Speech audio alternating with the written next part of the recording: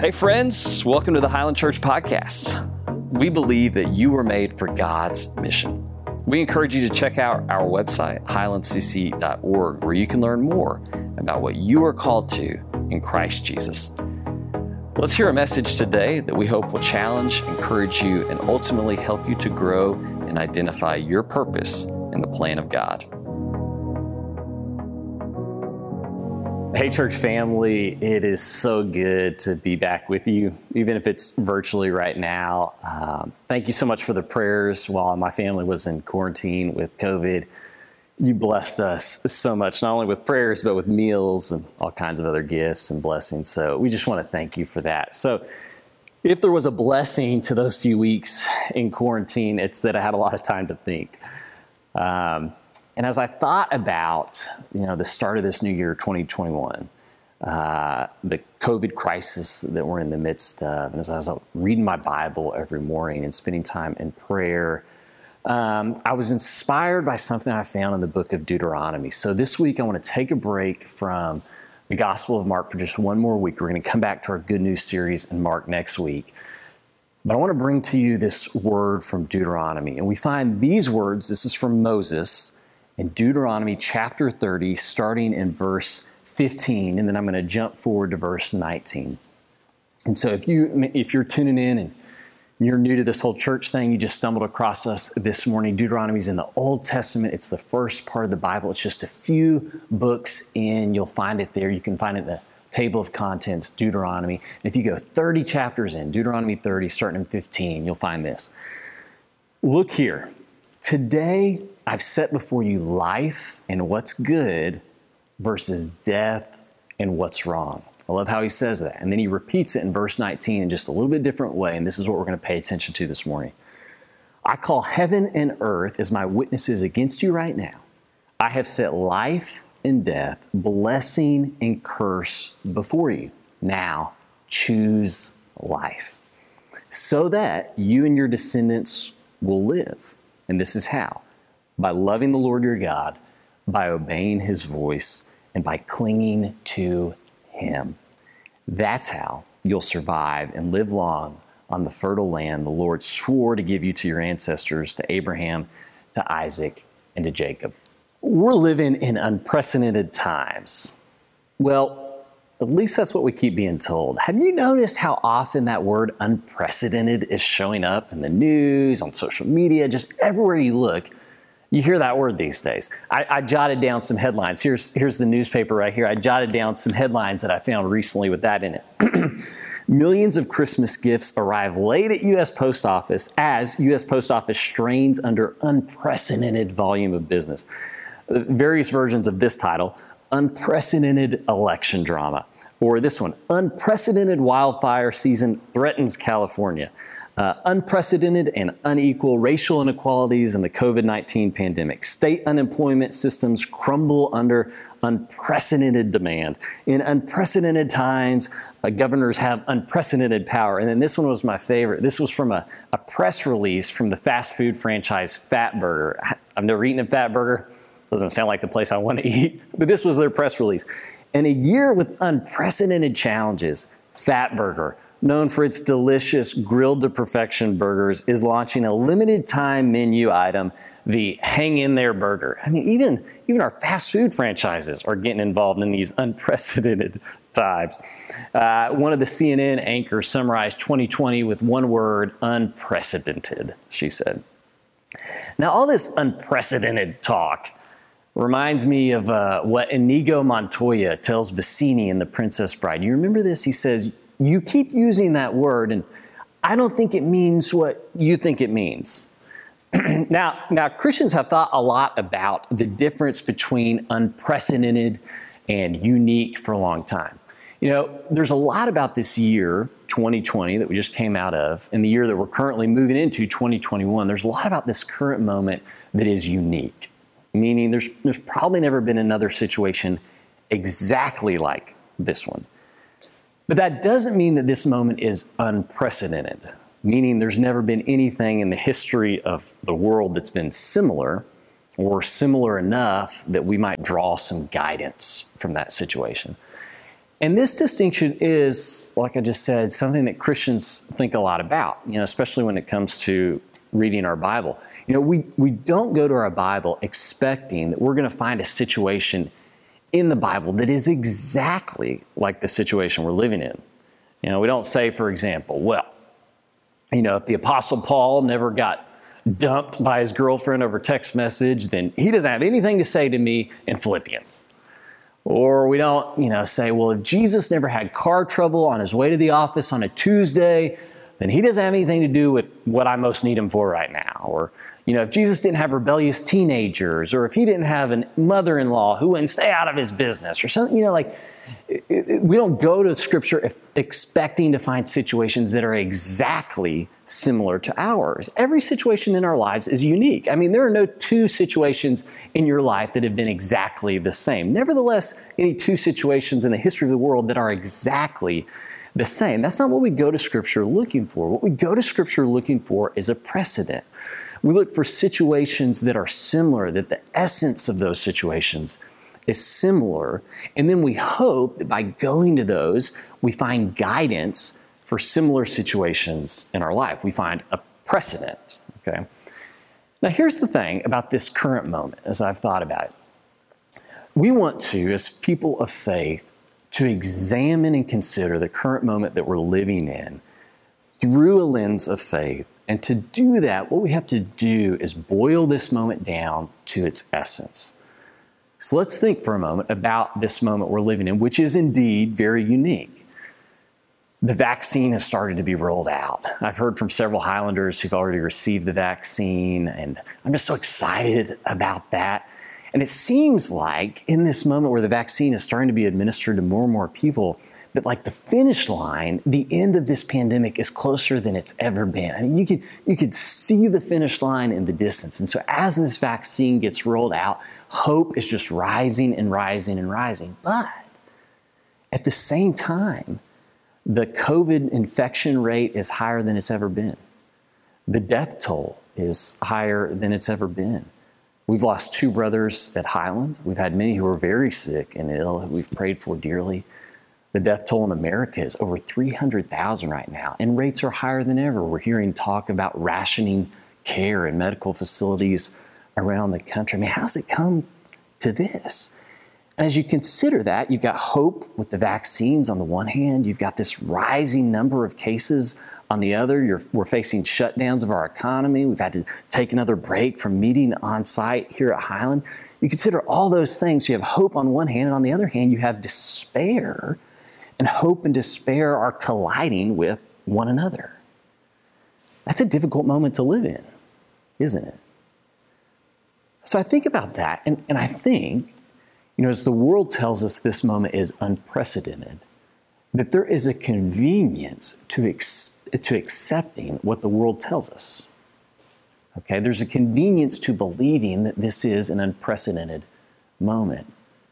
Now, at first, when we enter a situation that feels unprecedented, we might be alarmed. We might be scared because we don't have guidance. We don't know what to do. But what we quickly do in a moment like that is we look for guidance that affirms the way we are already wired. Okay, that's the convenience of an unprecedented moment, is that you default into the way you're already wired. And the guidance you look for is really just words or affirmation for the things that you already believe or already desire to do. So, for example, in this current situation, if you're generally a pessimist or a cynic, if you're generally kind of critical, what's likely to happen is that the despair of the moment we're living in will overtake you. I'm reminded of an author that I read often named Wendell Berry. And Wendell Berry often has a pretty accurate description of the world that we live in, but it's often pretty cynical or pretty critical. And he's got this poem that begins with the line, "When despair for the world grows in me." I think a lot of us can resonate with that feeling, when despair for the world grows in me. And I think about the teachers and students who are facing another semester of online learning and just kind of overcome by the despair of that. I think about those who have struggled to keep their businesses surviving and they're facing again another shutdown or another kind of like break in business as usual and despair is overtaking them. I think about those who've lost somebody that they love, like those in this church who might be overcome by despair in a moment like this. Well, if that's you, if that's the way that you're wired, what you're probably going to do is you're going to look for affirmation of the feelings you already feel, and your response to this current moment is just going to reflect the way that you're naturally wired and not necessarily a faithful response. Okay, well then you've got the optimist on the other hand. And everybody likes an optimist. An optimist is the life of a party. Everybody likes an optimist. Now I was trying to think of a visual for optimism. So I bring my boys up to the church a couple of weeks ago. And there's not many perks to being a preacher's son. But one of the perks is that occasionally they get to run wild through an empty church building. I haven't let them swim in the baptistry yet, although I've considered it. But I do let them run around wild up here from time to time. Again, there's not many perks, but that's one of them. And so I went to get something out of my office, and they're just running like banshees through our church building. And I find them in the chapel. The chapel's dark at this moment. And they're running through the chapel full speed. And as normal, they're running one after another. Foster's in front, Noble's behind him, and Deacon, my youngest, is just trailing behind. And he doesn't have a care in the world. He's just following his brothers. He is not paying attention to anything. He's just laughing his heart out. And unbeknownst to him, his older brother stops on a dime right in front of him, turns around, swings his arm as he turns, and just clotheslines Deacon in the darkness of that chapel. I saw it all happen. Before Deacon knows it, he's flying backwards. His back of his head hits the ground. His feet are over his head. He breathes in that deep breath before letting out blood-curdling screams. And as I saw him, I thought, that's what optimism looks like. You know, you run into a dark room, not a care in the world, just as happy as can be. And it works out for you a lot of the time until it doesn't. You know, until you get sideswiped or clotheslined. And that's the thing about optimism, is that we think optimism is a more faithful response than pessimism. And indeed, everybody likes an optimist more than a pessimist. But what optimism is often based on is actually ignorance. I'm going to choose not to fully consider the sadness, the sorrow, the challenges, the despair, the difficulties of this moment because I want to be happy. I'm just going to ignore that stuff. I'm going to be ignorant of that stuff because, well, I just want to be happy. And what happens is that you get sideswiped or clotheslined. And so even though optimism sounds better than pessimism, it is not a more faithful response. Okay, so what does the Bible tell us about a moment like this one, the one that we're living in, where we've got the rise of hope on one hand, the rise of despair on the other, and the collision of those two? How do I live in a moment like that? If I assume that this moment is unprecedented, then I am not going to know what to do. Or I'm going to trust my natural wiring, my natural instincts, pessimist, optimist, the news sources that reaffirm what I feel. I'm going to trust those things to guide me. And the problem is that naturally I'm a sinner and I can't trust myself. And so what I want to do is I want to go to Scripture and find a precedent. And so that's why I started with those words from Moses in Deuteronomy, where Moses says this. This is in Deuteronomy 30:19. I have set life and death, blessing and curse before you. Now choose life. Well, let's think for a moment about the situation these words were spoken into. This guidance was given. This comes from Moses, who's the leader of God's people at this time, Israel. And they have been in the desert for 40 years. Before that, they were in Egyptian slavery for 400 years. Moses leads them out of that slavery. Due to decisions they make, they end up in the desert for a generation. As you think about this season in the desert, here's some things you should consider about this moment. And you might think about how this parallels the moment that we're living in. So in the desert, everything is gray. You know, the right choice is never clear, which is why they end up making choices that cause them to be punished. And that feels so much like the moment we're living in. Do I wear a mask? Do I not wear a mask? Do I go to this event? Do I see my grandkids? Do I not? Like, every decision is gray. It's a really similar moment in Israel's life. They also are threatened to worship, or they're not threatened, they're tempted to worship gods both from Egypt and gods they know about in the promised land they're heading to. Because the God they're currently worshiping, the God of Israel, seems like he's not doing for them what they want. And think about the moment that we're living in. How many of us are tempted, how many in the world are tempted to worship other things beside the God Most High? Why? Because we're living in a difficult moment. It seems like maybe the God Most High isn't providing what we need. So there's all these other sources, all these other things that we're tempted to worship. So again, it's a really similar moment. And then on top of it all, and this really parallels our current situation, in the desert, a whole generation of God's people have died off, have passed away. That was part of the experience of 40 years in the desert, is that a whole generation wasn't going to get to enter the promised land. I'm reminded again of this virus that has targeted, in many ways, those who are older. On top of that, Moses, their leader, is not going to go into the promised land with them. He's about to die. And so, you've got despair just mounting. But of course, despair is mounting while they're about to enter the promised land. I mean, they're almost at the finish line. They are almost there. And so the hope has never been higher. You've got hope and despair, and the two are colliding. And in that moment, he gives this guidance, which is guidance that is so relevant for us. He says, choose life. And then he explains how you would do that. He says, choose life by loving the Lord your God, by obeying his voice, and by clinging to him. Okay. So this is what I was thinking about while I had COVID, while we were entering 2021. I was thinking, what am I going to do? Who am I going to be this year? Who's Highland going to be this year? What do they need to hear? That's why I started studying the scripture for a precedent. I think we have one here. And so as you're thinking about 2021, and you're thinking, what am I going to do? Who am I going to be this year? Maybe you're making New Year's resolutions. What if you chose this as your primary New Year's resolution in this unprecedented time? Right? What if you said, this year I'm going to choose life? And I know that there are 3 ways you do that. You love the Lord, you obey the Lord, and you cling to the Lord. Okay. What if you made those your New Year's resolutions? Well, how do you do that? Let's get practical for a second. Let's just be really practical. How do you love the Lord?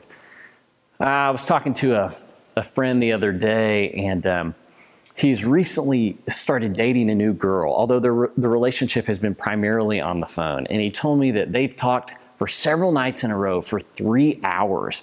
And I thought to myself, what do you talk about for 3 hours every night? But then I remembered, and maybe you remember too, when you were falling in love with the person you married or the person you're dating. How did it start? It probably started like that, right? So here's what we know about love. Love is the product of intimacy. And intimacy is the product of communication.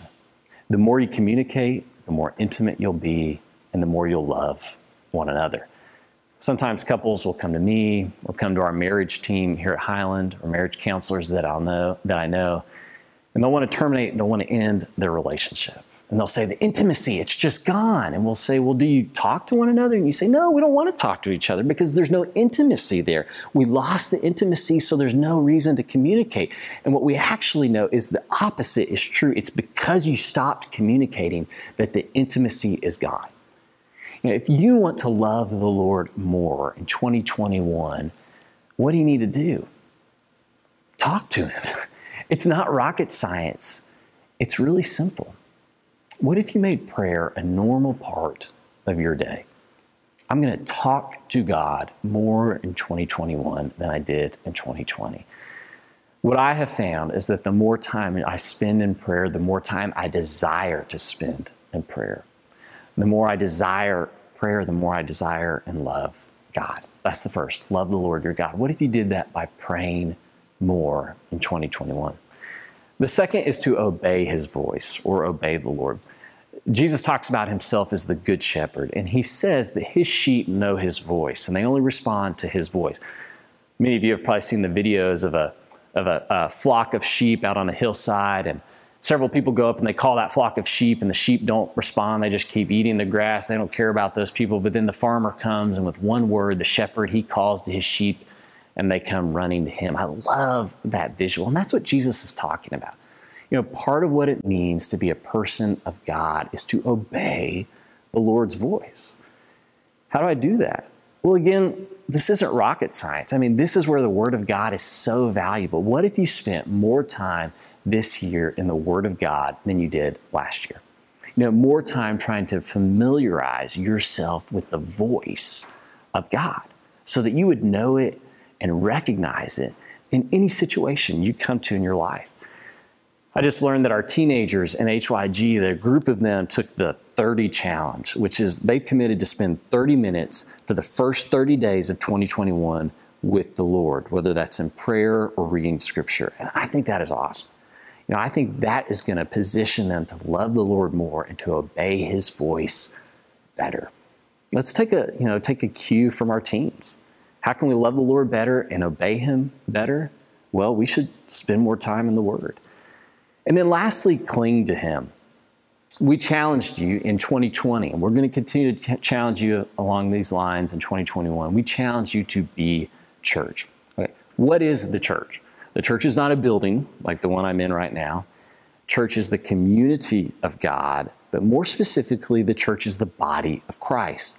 And the reason we challenge you to be church, to love, grow, and worship together is that by doing so, you are clinging to Jesus Christ. When I enact the things the church is supposed to do, when I do those things, I am clinging to Jesus.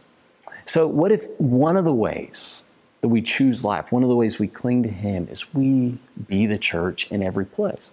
Now, maybe you're not part of the church yet. Maybe you stumbled upon this today. Maybe you haven't given your life to Jesus yet in baptism. That is the first step to clinging to Him. What I hope you've heard this morning in this moment that we keep being told is unprecedented, and you're probably feeling a bit scattered, a bit like you don't know which direction to head into. You actually have direction. You can find it here, and you can find it in Jesus Christ. I wish you would cling to Him by being baptized, by reaching out and taking hold of the Son of God. If you'd like to do that, I hope you'll comment below, and we'll follow up with you. Lastly, let me make this point as we close. The reason I think this advice is solid advice for the moment we're living in, is not only because it is so similar to this current moment that it provides a good precedent, but this is the bigger reason. The bigger reason why you can trust this advice is that it comes from a source who has never experienced an unprecedented moment. That is our God and Father. And that's what Moses goes on to say just a few verses later. He says this in Deuteronomy 31:8. He's explaining why this is good advice. And he says this: the Lord is the one who is marching before you. He's the one who will be with you. He won't let you down. He won't abandon you. So don't be afraid or scared. And I love that image. The Lord is the one who's marching before you. The Lord is the one who has already marched through the sorrows of this pandemic and the joy of its end. The Lord is the one who has marched through the difficulties of this election season and the resolution at its end. The Lord is the one who has marched through the difficulties of our social moment and their resolution. He's the one who's marched through the difficulties of your financial situation in this current moment, and the one who's marched through the resolution at its end. He is the one who is ahead of us, and so no situation in this world is unprecedented to Him. Okay, that's why we're told to cling to Him. That's why we're told to obey Him, to love Him, because there's nothing new under the sun to Him. He knows what to do. He's not going to be surprised. He's not going to be sideswiped. He's not going to be clotheslined. This is not unprecedented to Him. And so we're going to love Him. We're going to obey Him. And we're going to cling to Him.